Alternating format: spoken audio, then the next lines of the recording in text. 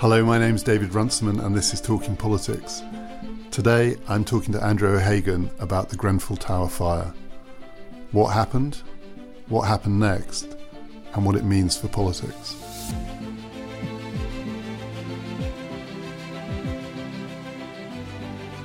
Talking Politics is brought to you in partnership with the London Review of Books, the magazine that publishes its political analysis in between essays on art and history, philosophy and technology, Princess Margaret or the Garden of Eden.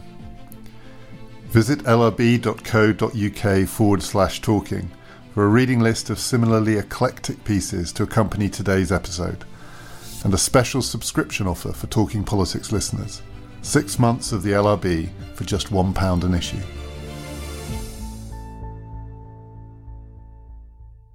I spoke to Andrew O'Hagan in Cambridge about 10 days ago. There has been a lot of interest in his article about Grenfell, quite a lot of pushback, including some quite angry pushback. We talk about that in the conversation too. You'll hear that towards the end. The London Review of Books in the current issue has published a series of responses to Andrew's article and Andrew's response to them, and you'll see how some of that plays out. That's all available at lrb.co.uk. We'll also tweet links to some of the other responses to the piece that have happened in the last couple of weeks. This is a slightly longer conversation than we normally have, and it is just me and Andrew talking. There was a lot to discuss and a lot to cover. I began by asking him, when did he first go to Grenfell and start researching this story? I went there on the 14th of June for the first time. That was the first full day of the fire. And I didn't go right into the thick of it that day. I simply was struck, as soon as I saw the images on television, by how big a story this was going to be. That it was going to be not only a symbolic event in terms of the tower, that blackened tower beside the Westway in one of the richest countries in the world, a tower we already knew was full of immigrant families. I knew that would be powerful, but I knew that the reverberations through local and national government, through our sense of social housing, our sense of decency, equality, our sense of the media, and our sense of the individual writer, perhaps too, what job they might have to do in trying to unfurl it all, because it was so complex immediately. Within the first hours, the news reports were dense with conviction about who was responsible and why this had happened. And that's an invitation rather than a closure if you're a certain sort of writer. And so I think I spoke to Mary Kay Wilmers, the editor of the London Review, within a few days and said, I really think I should keep looking at this. And I was in the thick of it before long. And was the view from the beginning that this was going to be a pretty deep piece of reporting and that you were going to have to spend a lot of time there? I don't think we realised how extensive it was going to be from the beginning. I certainly wanted to spread my elbows, if you like, and really try to write it from beginning to end. And I have had a history, as have several contributors, of writing longer pieces for the paper, about Julian Assange and WikiLeaks, or about Bitcoin and the case of Satoshi Nakamoto. I had written at length, sometimes 20,000 words in the London Review, but nothing this length. This is 60,000 words, and that came over time, really. It got more complex as I began to see that we had almost, by the end, a full year of a united media conviction about what were the facts in this case and what they pointed to. And there were manipulations very deep in the mix with this story from the beginning, but they developed largely over time. So I saw that I had to stay longer, work harder, and write at greater length. So can I read you a bit from the piece where you say, initially, like everyone else, I felt angered by the sight of the burning building. In time, hoping to get to the bottom of what happened there, I set up an office near the tower and took on researchers. I believed the public inquiry that May set up would be a whitewash, and I decided to examine the council's actions for myself. I imagined a Jeremiad would follow. I came with my agenda, and I wrote to everyone, and I briefed my colleagues, let's get the bastards. And I felt enthused by the general outrage and by the people on the ground who appeared to be saying the right thing. And then I listened more closely and I began to notice the inventions, and I would check what was being said against the documents and emails, and I could see the manipulations, great and small but persistent. So in that year that you spent on this piece, Are there one or two moments that stand out for you where, as it were, that switch happened and you moved from the agenda you thought you had to what you ended up writing? Yes, there were a number of them actually. They came maybe 3 to 4 months into the working on the story, where I sat down for lunch in West London with a group of local residents and activists, and their accusations against the council were voluminous, endless, in some cases so personal as to be libelous. And I remember looking at the material, the notes that I was making, and seeing that it didn't dovetail with other things that I knew to be true that were coming out of the working logs, for instance, of the council. There were work logs suggesting exactly what officers had done at certain times during the emergency. They didn't square with certain parts of the story about the closure of the local library, for instance, which they talked about and referenced a lot. Wasn't actually a closure. It was an occasion where the old library, which was thought to be not fit for purpose, was being replaced with a new £18 million library across the road with better disabled access and so on. And I found those kinds of problems coming up. People were, let me say, utterly understandably in a rage. I've never worked in a journalistic situation before where the rage persisted and, as it were, formed and malformed the data to the extent that the anger in this case did. And it was completely understandable rage. 72 people had been killed. And that rage continues to this day, and we see it manifest even in the response. None of that surprises me, and even at the time it didn't. But it presented me with an absolutely clear challenge as a writer, that you either please the crowd by repeating and echoing the sentences that come off that anger, or you interrogate it. And you go back again and again to the data and the source material and try to offer up an impartial view, a fair view, which gives all views in a sense and takes everything into account that can be taken into account at this stage, and then somehow allows the reader access to a free way of thinking about it. Because I felt that most of the media coverage, even as recent as today, as we sit here, is still malformed by a wish fulfillment drive, that they want the story to be a certain way, so they will back the story that looks like it is that way. And as writers, I think we have a responsibility to examine that on every occasion and turn it up to the light. People won't always agree. One has to accept that. So you came with a lot of that anger, as you say here. Yes. So was there a period where you were being pulled both ways, that actually you would hear what you ended up writing and you felt that you were still being drawn to want to convey something else? Or did you kind of have a short period where you basically turned this story around? Well, there's that process that you know well, David, where you have to subject your preconceptions to some tough, patient analysis. It doesn't always come to that. Sometimes we quite happily dive through our lives being fans of what we already believed, like a football fan. We're for our team and we stick by it and we won't listen to reason, and that's the end of it. I understand that. I come from a big family of Celtic football fans. But it has to be said that when it comes to something as important as this, you can't be overwhelmed by the passion, not your passion or others. And I had a huge amount of passion coming into this. I grew up in what is now called a social housing estate. I grew up in a council estate outside Glasgow.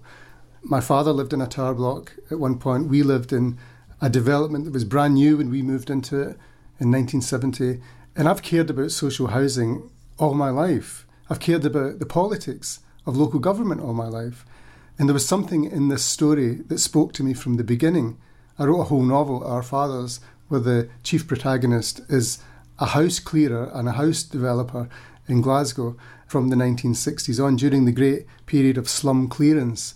And so it's always been close to my heart, this business. That's not to say I have any specialist knowledge about it, but I certainly have passion, and I came into this story wanting to understand if there was indeed a giant case to answer about social cleansing and about gentrification and about the ridding of rights and indeed properties available to people who need social housing in that particular area. So I studied it and burned every lamp to get to the facts on the matter. And the facts weren't always what The Guardian would have liked them to be, or I would have liked them to be, or any number of people in the area even would like them to be.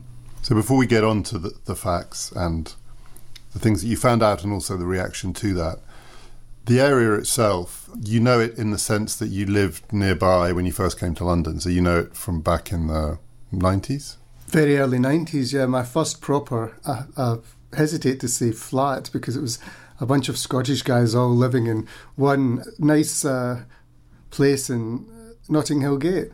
And, Portobello Road was our hangout. We got to know the area really well. I loved it there. I still love it. So I felt that I knew that part of West London pretty well. And you begin with conjuring up a picture of life in the tower before the fire, who lived there, what kind of a community it was, and it was a community. So one of the things that was conveyed quite quickly afterwards, and it particularly came across in the argument and fight in the end about the numbers and the suggestion fairly early on that many, many more people died than actually did die, was it gave the impression that it might be quite a transient community, or there'd be a lot of people there who might not be accounted for because no one actually knew they were there. That's not the community you describe. You describe something quite a lot more stable than that, and also more of a genuine community than that. A very genuine community. I mean, they're a wonderful community there still. And in that building, these were people who worked hard, who paid their taxes, who believed in community, who helped each other both in happy and sad times, who cooked for each other. I met, dozens of Muslim women who spent their lives in and out of each other's houses, both within that block and outside of it in the larger estate beyond, cooking for each other, minding each other's children, providing essentially the kind of social network and support groups that we often look to the welfare state to provide. They were doing preschool care for each other. No special resources set aside, just their own good characters and sense of community. So I came up against that very quickly, that they were describing back to me a world, again, quite different from the media portrayals, where it was described in all those initial reports as this tower block full of poor immigrants, a kind of slum. Not one person I spoke to, of the many hundreds I spoke to for this story, described their conditions there as slum-like. They were very proud of their flats. They were actually, for London, for inner London especially, rather sizable flats with big kitchens, decent-sized bedrooms. They loved their flats by and large. There were people who had very serious concerns about the state of the building and the refurbishment, and the Grenfell Action Group was relentless and actually constant when it came to bringing those issues to the attention of the council and the TMO, that's to say the tenant management organisation, who actually ran the building and were in charge of the refurbishment. But those activists, they were doing a particular thing, responding to problems that they perceived about the block and changes that were either required there or that were insufficiently well done there. But the residents themselves, the majority of them, loved living there. And the idea that came to be something of a cliche and came out of the mouths of broadcasters as if it was fact, that this was somehow a place full of illegal immigrants. Actually, the police, the fire services, the social work department, and every single charity found that to be untrue. This was not a building with these sort of strange sort of squatters' flats full of illegal immigrants. We found in the end, mainly through the very dedicated work of the pathologists, that they could be quite exact about the number of victims there had been in this dreadful fire. And it struck me, I have to tell you, as quite abominable that people persisted in inflating the numbers. It was as if they wanted it to be worse than it already was. How could it be worse? 72 people losing their lives. But these numbers and the persistence, including pop stars and so on, tweeting as if the government or the local authority or the police or the hospitals or whatever conglomeration of powerful people was repressing the real figures, that was just evidence of, I think, of a kind of democratic deficit in this case. That at the fringes of democratic groupings, as you've pointed out yourself in your writing, there's sometimes a moment where democracy almost turns into its opposite. It can become mob-like, it can become irrational, and in some cases it can become quite totalitarian. Now, I wouldn't go that far in this case, but certainly there was an end of the populist spectrum in this case with Grenfell, where people were almost exhilarated by the new togetherness, the new political opportunity for togetherness that it offered. That's understandable too. I've been in many campaigning situations in my life, and I know that exhilaration, and I know what it means, that if there's a chance to get the bastards, as I described it, to get these people, as they saw it, who were responsible for this botched refurbishment and for these deaths, then it brought them together. So I see clearly how that can keep people going. And you describe, and you do it at the beginning and you do it at the end, the pride people felt in these houses. I mean, they're homes. But also, a lot of this story is about inequality for obvious reasons, and this is a very unequal bit of a very unequal city. And yet there was also a pride in living in the area that you described, which is one of the most vibrant and exciting places to live in the whole of the United Kingdom, and that people could simultaneously be the victims of huge inequality and be very proud to live very close to some of the nicest bits of London. I mean, those things are both possible. I mean, maybe it's obvious to say that, but it comes across in what you... I think it's important to say it, that it's to read a lot of the coverage and to adhere to the angry responses only. You would think that the place was not only a slum, but some sort of hell zone of unhappiness for people. That same area of London, in North Kensington, was described repeatedly in the 19th century as the Avernus of London. Avernus being that part of mythological Italy where birds would drop from the sky, the stench and the toxicity was so bad. That's how that area was described. Charles Dickens, in Household Words, described it as this place, the piggeries and the potteries, perhaps the worst in all London for disease and for hygiene. That's the history that was overcome in that area when housing associations and the local council, in that area especially initially, housing associations, it's very different from, say, Camden or Islington in that way. One of the reasons that you haven't lost a lot of social housing in Kensington and Chelsea, for instance, is because there's so many housing associations that don't sell properties. There's no right to buy effect in the way that there is in Islington, where they've lost 4,500 social homes in the last 20 years from people buying them and not replacing them. But to go back to your point, in Kensington and Chelsea, there was a sense in which that community did represent a success in a way, as well as many, many concerns and failings. And we must remember that if we're going to discuss it in an adult way, that it wasn't any longer Avernus. And all you had to do to find that out or to check that was talk to the residents. The majority of them felt very lucky to have a decent flat in a decent part of London. They did. And to suggest that they were somehow cowering in their hovels, hating their lives, is just a complete misrepresentation. You write about the fire, and it is very hard to read. It is harrowing, and of course it is full of individually heartbreaking stories. There is also a heart-stopping moment in it. I mean, it genuinely made me stop reading, which is when you describe the outbreak of the fire in flat 16, I think it is. It was a fridge fire. And this relates to what we're going to talk about in a second, which is the firefighters' response. 8 firemen come to put out the fire. And everything about how firefighters respond to a fire in a building like this is about containment. That's the key word, right, isn't it? To contain it. And as you describe it, they don't notice that it has escaped at the back. And when you just read that bit, that, as it were, they think they've put out a fire and they haven't, it takes your breath away. It took my breath away. I mean, it was a senior fire leader who told me that story on the record. I was very careful, even with stuff that had been said to me on the record, because I know the huge sensitivities involved. People often forget what they've said to you in a journalistic situation. I have, multiple hours now of tapes of people offering those heart-stopping moments. And when that particular person told me that the firemen had come out of the building thinking their job was done, they'd put out a kitchen fire, they were about to climb back into their vehicle, they hadn't noticed that it had escaped out of the window onto the exterior cladding or gone behind it and had set it alight. And that's, of course, the moment when this goes from being a kitchen fire contained in a building where stay-put rules would be completely appropriate into an absolutely devastating, torrid fire that was going to kill 72 people. That's the moment right there. And heart-stopping is right.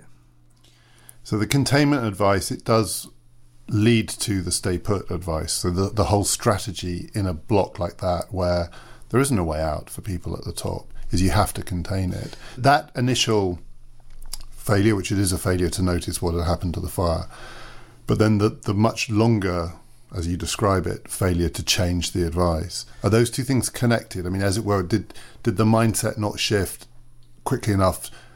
People still thought it was containable past the point when it was. There's a number of things to say there. The first thing is that firefighters, good men and women who are brave every day, let's just say that. I know it's a cliche about them, but one's sometimes accused of forgetting that, and I've never forgotten it.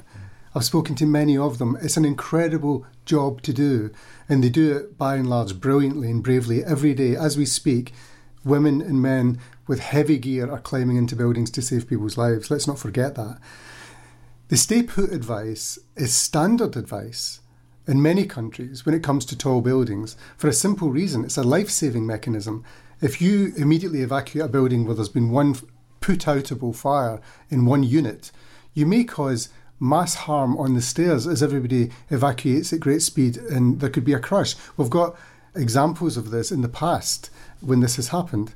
During the Blitz, for example, there was a terrible crush, people may remember, in a tube station when too many people tried to get out at once. So we know that that's to be avoided. There was a sign beside the lift at Grenfell Tower, as there is beside the lift in many towers, saying in the event of a fire, the policy is to stay put, report the fire, and stay where you are, and the firefighters will come to you and put the fire out. That's the intention. But what happens in the not entirely unprecedented case where a fire spreads across the exterior of the building, invalidating the stay put policy entirely? There is no putting out the fire, and there is no containing the fire at that point. There is only the careful evacuation of the residents. Now at Grenfell, I have suggested, and not only me, I'm taking the flak for it, but the inquiry in the last couple of weeks has pointed out, in full agreement with me, that the building was not evacuated quickly enough. Now, that's not about single firemen and women failing. That's about a failure of command and a failure of instruction, and perhaps, might I say, a failure of tradition when it comes to these events.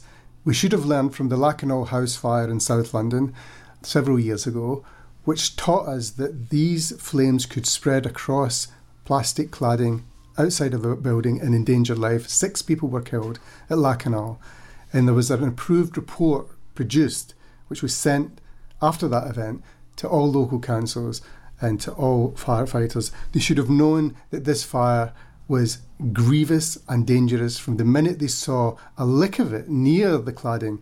Then a concerted evacuation of that building, which might have taken 40 minutes, but there was 2 hours, over 2 hours, when people were still in their flats being told to stay there further up the building, and it cost them their lives, I'm afraid. The other thing that I didn't know, and again made me stop reading while I was reading it, was your description of the refuse rooms, the rubbish rooms, the sealed rooms and chutes, which after the fire had finally burnt out and been contained, turned out to be relatively undamaged and secure. There were safe spaces in this building. There was some safe spaces, and that again is one of the frustrations, because we're all just asking questions here. Can I remind you, I'm not coming at you with all the answers. How could I? There's a big inquiry still. It's only just begun. There are criminal charges to be brought or not brought. That should all be due process. It's all happening. I'm not here in advance to give you all the answers. I'm here to raise a whole lot of questions that weren't raised before. Full stop.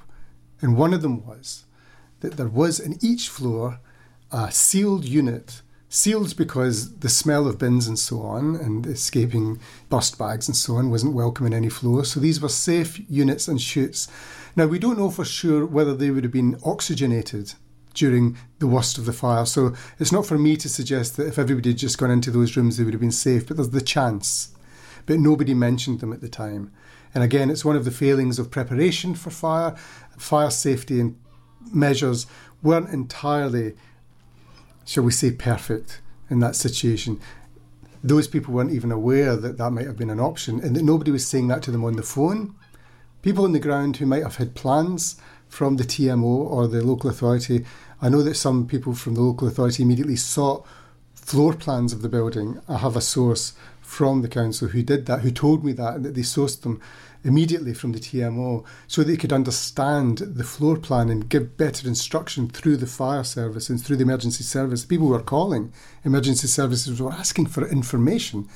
And of course, we now know, too late, that they should have been able to say to them, well, at the very worst, go into the sealed bin area. But that didn't happen. Quality sleep is essential. That's why the Sleep Number Smart Bed is designed for your ever-evolving sleep needs. Need a bed that's firmer or softer on either side? Helps you sleep at a comfortable temperature? Sleep Number Smart Beds let you individualize your comfort so you sleep better together. J.D. Power ranks Sleep Number number 1 in customer satisfaction with mattresses purchased in-store. And now, save 50% on the Sleep Number Limited Edition Smart Bed for a limited time. For J.D. Power 2023 award information, visit jdpower.com/awards. Only at a Sleep Number store or sleepnumber.com. One of the things that came out very quickly afterwards and still, I think, shapes a lot of the narrative, and you write about it at length, is the fact that before the fire, activist residents who were complaining about what they saw as the failures of how the building had been refitted were warning that a tragedy might happen. And so correct me if I'm misdescribing this, but what you essentially say is that there were a litany of warnings and a litany of complaints about things that they thought weren't being done right. And then there was the event. And the event was not traceable back to the things that were being complained about, broadly speaking. Unless one includes the question of sprinklers. You know, there is an argument that had there been sprinklers, it might have made a difference in that one flat. But of course, once the fire had made its way onto the cladding, sprinklers wouldn't have helped the people there. But other than that, there certainly was no complaint previously about the cladding. It's just to be clear, again, what we're trying to do is get the right questions out there. One of them being, what were those warnings?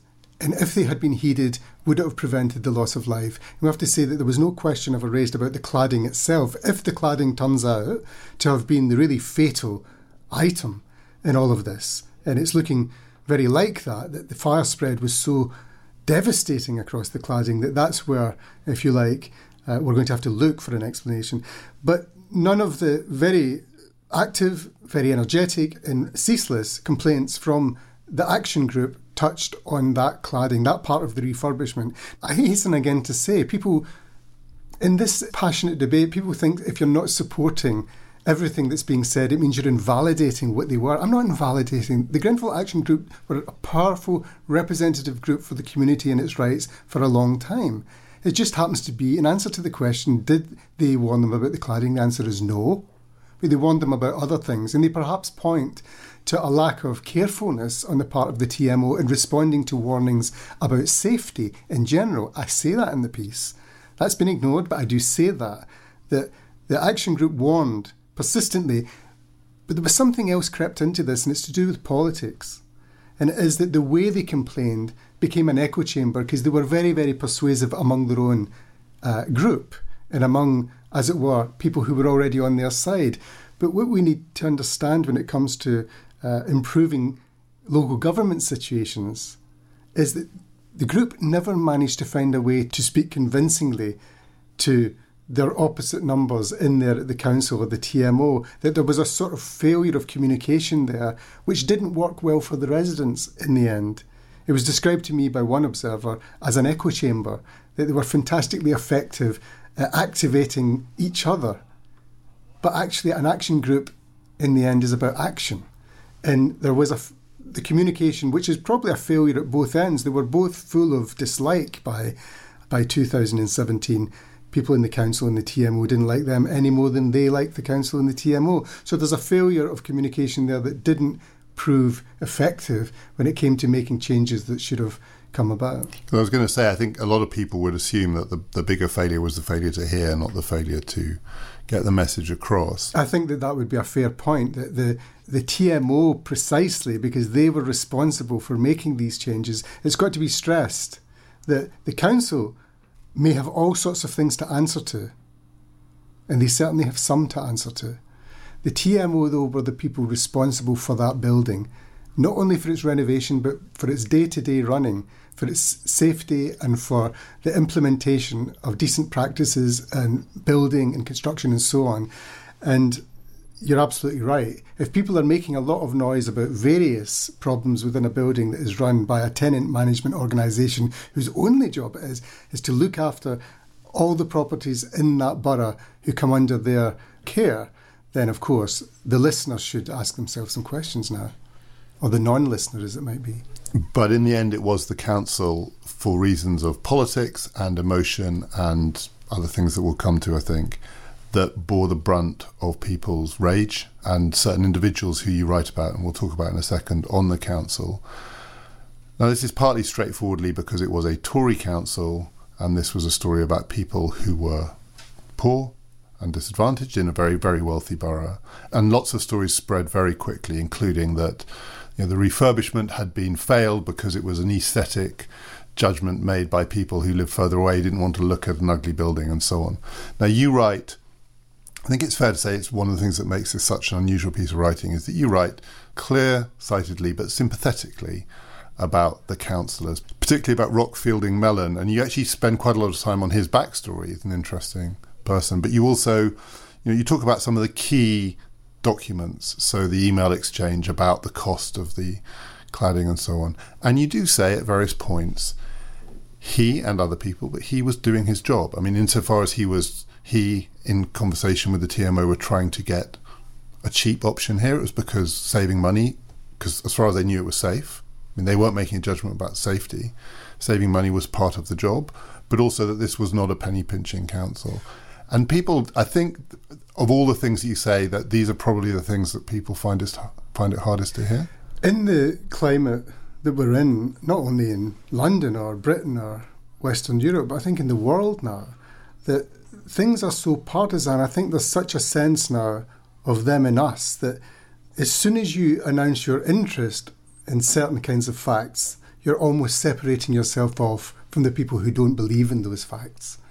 That you're immediately, as it were, even as a journalist who's looking for impartiality, just looking at evidence and data, that you're somehow pinning your colours to the mast.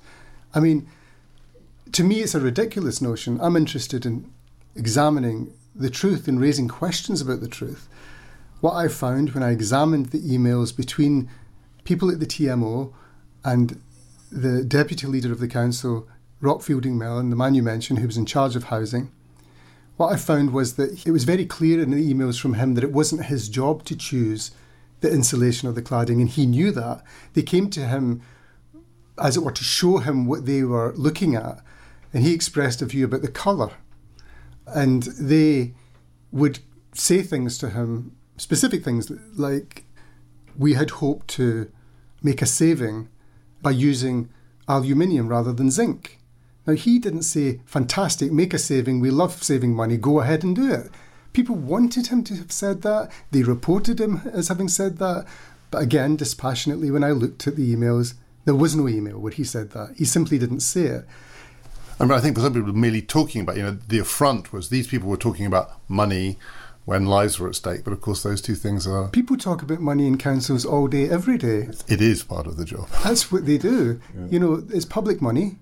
They must make decisions about whether to build a new school and how much to spend on it and who should be the contractor. And let's look at the figures. I mean, I'm not here to defend or ever will be here to defend particular councils or councillors. I'm talking about councils right across the country. That's why 308 tower blocks in Britain ended up with cladding exactly like that. Many of them Labour councils. So let's be grown up about it and say this was not a Tory move to clad poor people's housing in flammable material because they hate poor people. That's just not true.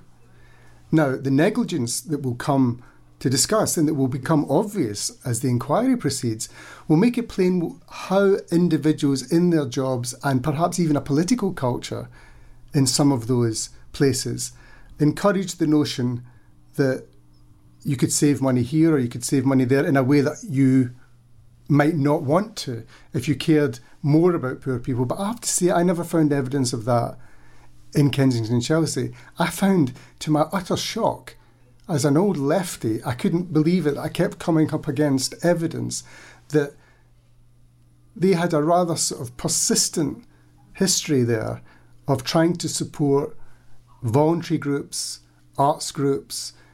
I finally found from Ofsted that the schools and the judgment on the schools was better than most places in the country, that the attainment gap between children who have free school meals and those who don't is narrower in that borough than almost anywhere else in the country.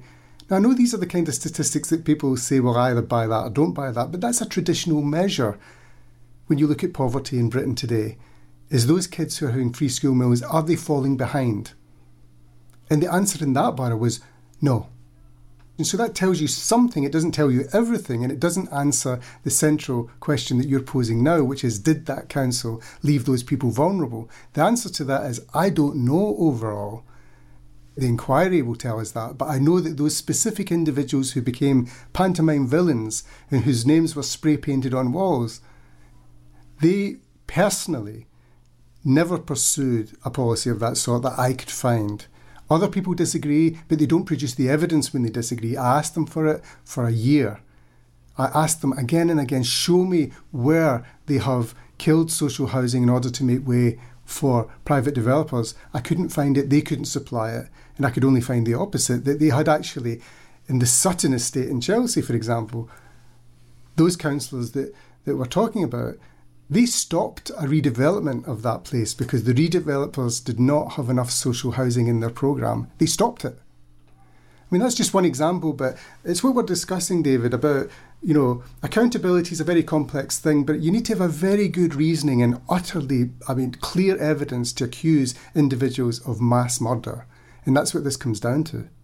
There was the search for the villains before, there was the search for the villains after. And again, the council was in the firing line pretty early on. It was neglecting the victims, it wasn't supporting them.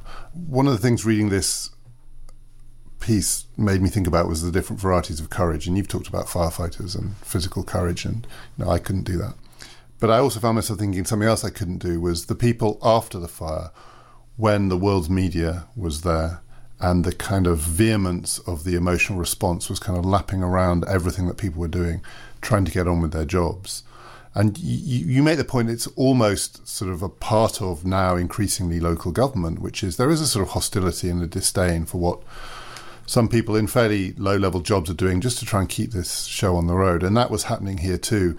And those people almost weren't being recognised for who they were, because the victims would say, well, the council haven't helped me, because they hadn't recognised that the people who were helping them were from the council. Or that the other people who were helping them were also funded by the council. There was nobody from the council wearing a tabard saying Royal Borough of Kensington and Chelsea.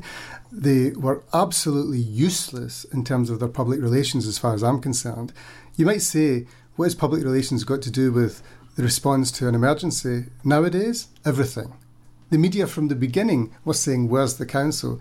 When the 360 people at the council who were working all hours there offer a different picture of what they were doing over those days. I mean, people can argue about that, or whether they did it well enough or whether they did it visibly enough, but they weren't ignoring it in my findings. But what was noticeable, I mean, here we are talking politics, and actually there was so much politics in it from the beginning that it was kind of merciless that even the media presence became political. What the media wanted from the story was politics from the beginning. Of course, they wanted human interest, but what they really wanted was politics. I can't think of a case like it, including Hillsborough, where politics was clear in the story from the beginning. If you look back to something like Aberfan, a terrible disaster in 1967, a school in other parts of the town being crushed by a landslide coming down. I mean, that was a terrible thing to have happened, a terrible oversight that it could happen. Yet it wasn't political from the moment it started, where hatred was being expressed. And I think it has as much to do with austerity and Brexit and a feeling that is abroad now in the country that politicians are an elite, that they exist as a sort of privileged class apart from the people, and that the media are sometimes part of that class and sometimes not. It depends what channel, depends if they're your friend or not. There's a separation now, and it's a political separation, and it came home to roost with this story, because people on the ground were feeling almost from the beginning that this was allowed to be one story only. It was the story, and the media agreed instantly, the story of rich, double-barreled named Tories killing poor immigrants. That was the headline, and that was going to be held to. It's being held to still today. When you ask for evidence of every word in that sentence, people will provide as much as they can. But for me, it was always a headline that people felt was true rather than something they could prove was true. Certainly, something went desperately wrong there, and I can't wait for every bit of truth to come out about it. But it seemed to me for a long time the wrong questions were embedded, that people wouldn't question their own narrative at all. Even journalists wouldn't question their narrative.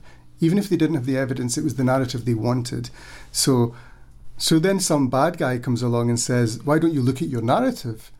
And they quite understandably say, why don't you look at yours? And I can take that on the chin. The politicians who bore the brunt of it were the local politicians, and yet, and you describe it in a way that I think a lot of people will recognise as the worst of our politics now, our national politics. There are Tory villains in this piece if people want them. Of course. And their names are Theresa May, our current Prime Minister, and Sajid Javid, potentially our next Prime Minister. I mean, that to me was also somewhat revelatory. Yes. They had a terrible few days, week, in political terms. Nothing to the human tragedy, but for them politically. And I think we can all remember maybe 24, 36 hours where the government looked like it might fall, frankly, certainly when Theresa May went to visit. But you described the behind the scenes, and I hate to say it because there's nothing funny about this, but it has a kind of thick of it quality, the panic, the absolute panic of the national politicians and the blame shifting. And they, as quickly as the media, alighted on the fall guys, and it was the double-barrelled toffs in Kensington and Chelsea Council. I mean, that was one of the most cynical and opportunistic things about the whole story. I've been surprised that in people's eagerness to defend their narrative and their belief in the narrative, that they haven't noticed that what's at the absolute core of my story is perhaps the best sourced account of May's government in freefall that we've had, because it was sourced from the very inside, that people were so, pardon the pun, dismayed by her treatment of the story, her sudden reckoning that this could bring her down. Some people close to her told me that she was having a sort of nervous breakdown. She thought that this would bring down the government, that it so played into the hands of her opposite number, Jeremy Corbyn, and his core message. She thought Grenfell is the end of me, so close to a recently fought election, which didn't turn out so brilliantly for her. I mean, she squeezed through, but it was one of those rare occasions when the person who won appeared sort of to lose, and the person who lost appeared kind of to win. And the constituency of Kensington was one of the symbols of this, after all. Indeed. And the unlosable constituency had been lost. That's right, and with 20 votes. It was an incredible political moment, and she is enough of a political operator to have noticed that, as is Sajid Javid. The problem is that political manoeuvring and self-interest at a time of national tragedy is a disgrace. And that's the central disgrace that I describe. It's a disgrace of such massive proportions in my head in terms of how we live, that our representatives at the top of government were more interested in their careers, in saving their skins, than they were in fixing a plan for the recovery and the serving of these victims at Grenfell Tower.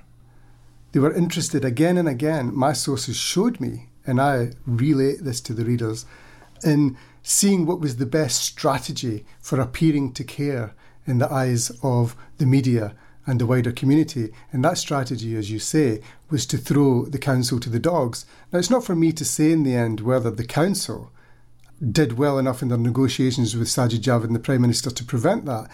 What I saw, though, was a council, a whole borough, in distress, yet commanding as much effective relief as they could. They're quite a small borough, Kensington and Chelsea, compared to some of the bigger ones in the country. I mean, they've got 10,000 social homes. I mean, it's not a big concern.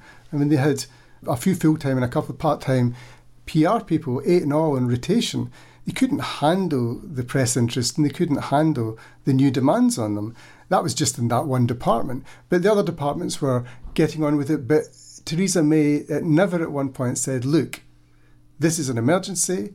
We'll have COBRA meetings. We'll activate London Resilience. We'll be in charge of that. We will have committee meetings every day. We will join hands with the council in order to come to the rescue of the people of Grenfell Tower and that estate. They never did that. They left the council to, in their eyes, fail.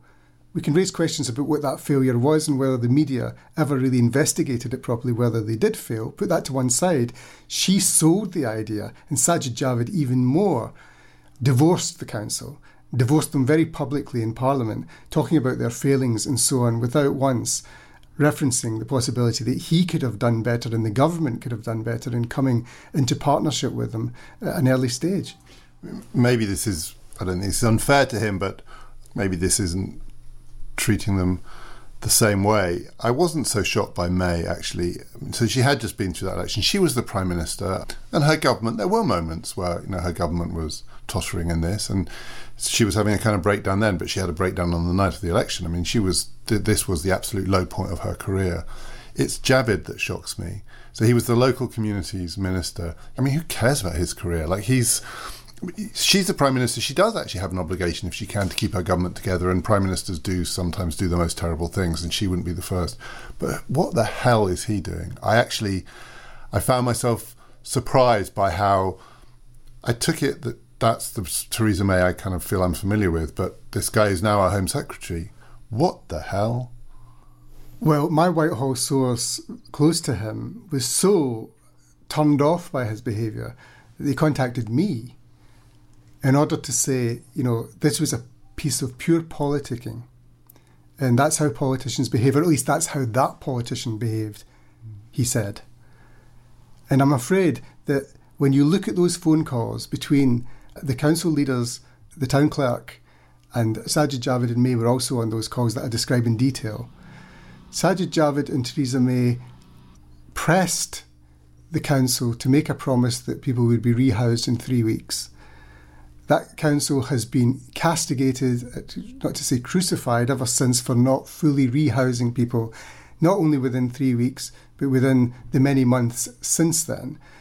But the council was saying the whole time, we cannot, that is ludicrous, we do not have the housing, we do not have the means, it takes much longer. The people themselves, the victims, won't be ready, some of them, to move into housing, even temporary housing. Some of them didn't want to leave the hotels at that stage.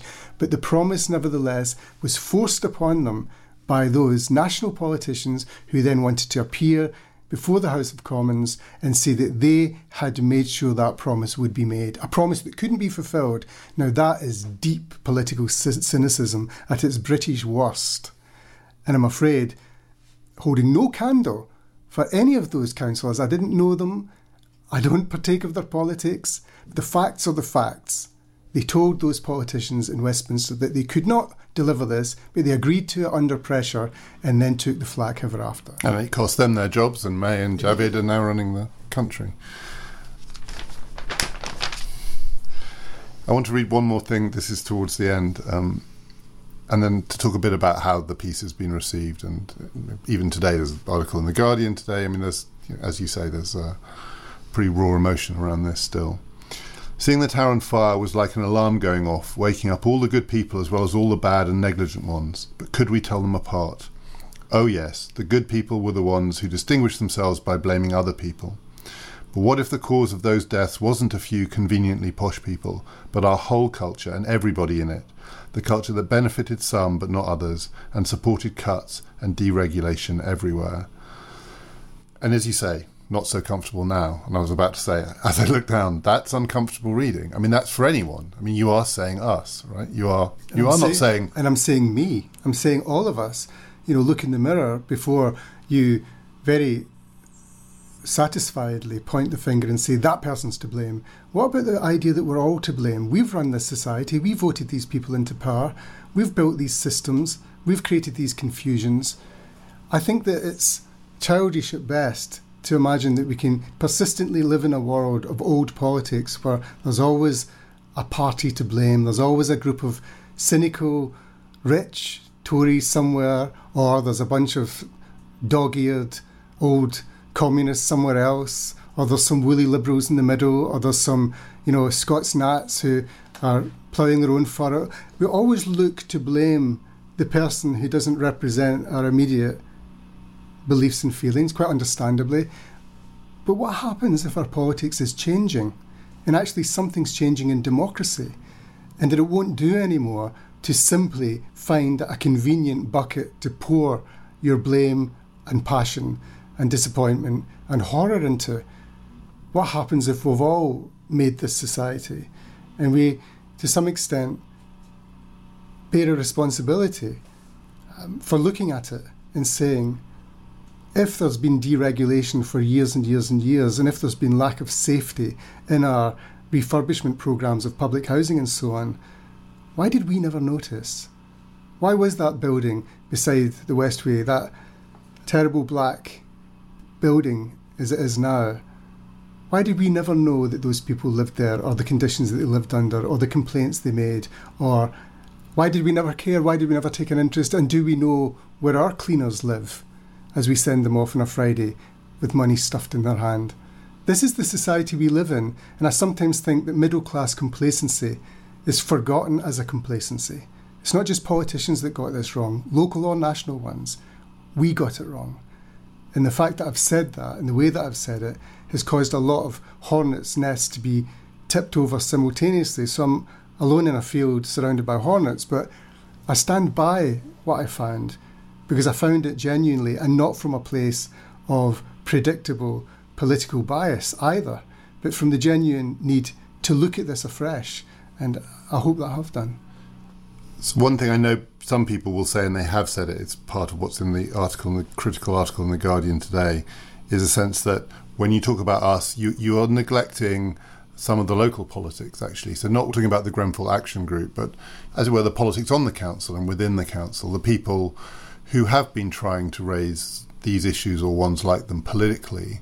After all, in your piece, the council is simply the Tory council, but there is always pushback. Do you think that all of that too has somehow now just been trapped in this atmosphere? I mean, there is real local politics in local government, and a lot of it is about these issues, but it doesn't feature much in this piece. I think that in that particular case, in that particular borough, Labour politics had become quite ossified because all those years of not being in power at the council level is soul destroying in a way, and lots of them have taken up brilliant and original and necessary campaigns for decades.